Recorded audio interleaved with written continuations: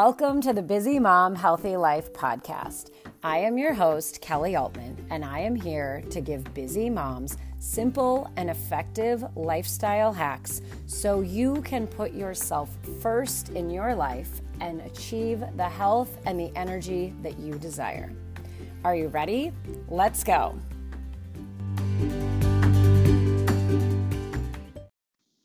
Hello. Welcome back to the Busy Mom Healthy Life podcast.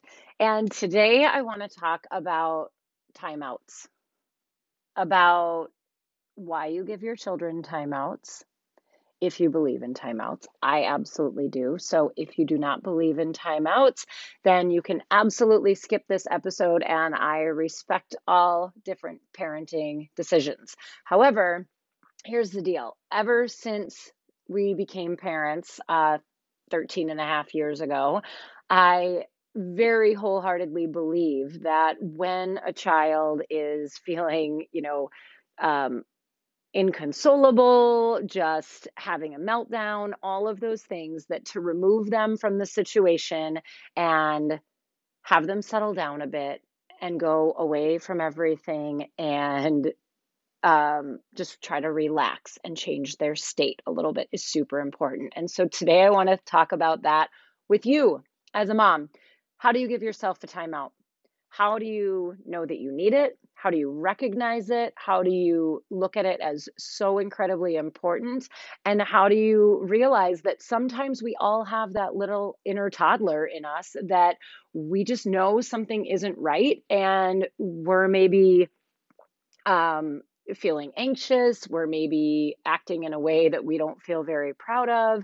And the biggest thing is starting to recognize that. And what do you do to give yourself a timeout?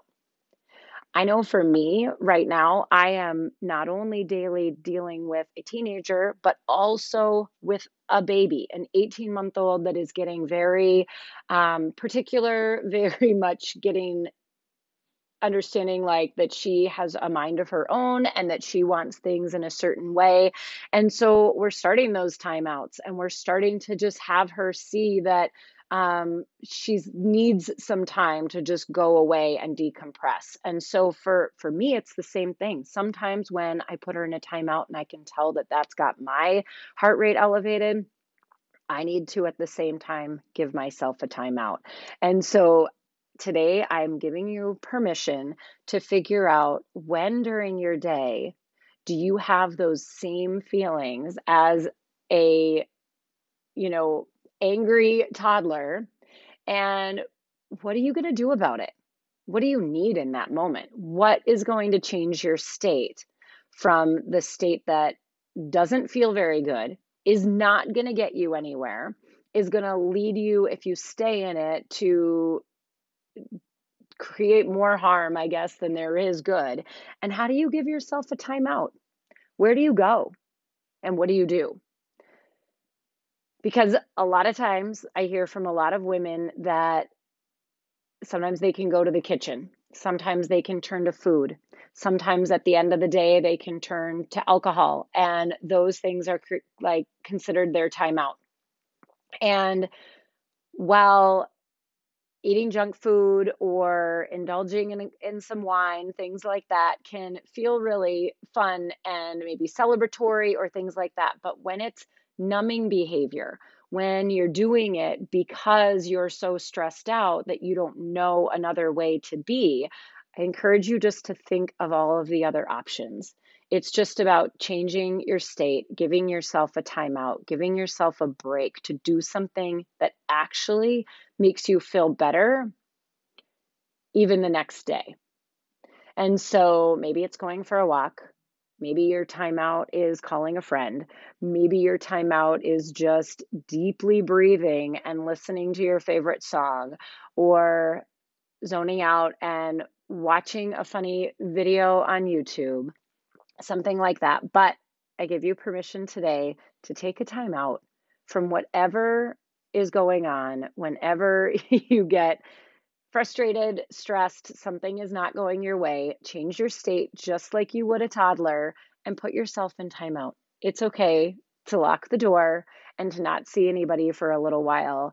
And in those moments, think of all of the other things that do make you happy so that you can get through with whatever is causing you a lot of stress. Take a few deep breaths. It'll all be okay. And then bring yourself back when you can. Thanks for joining me today. And let me know how you give yourself a timeout. I would love to know so that I can post it in the post on Facebook and let some of the other moms that are listening know what you do, because I'm sure you've got some really great tips. All right, until next time, have a great day.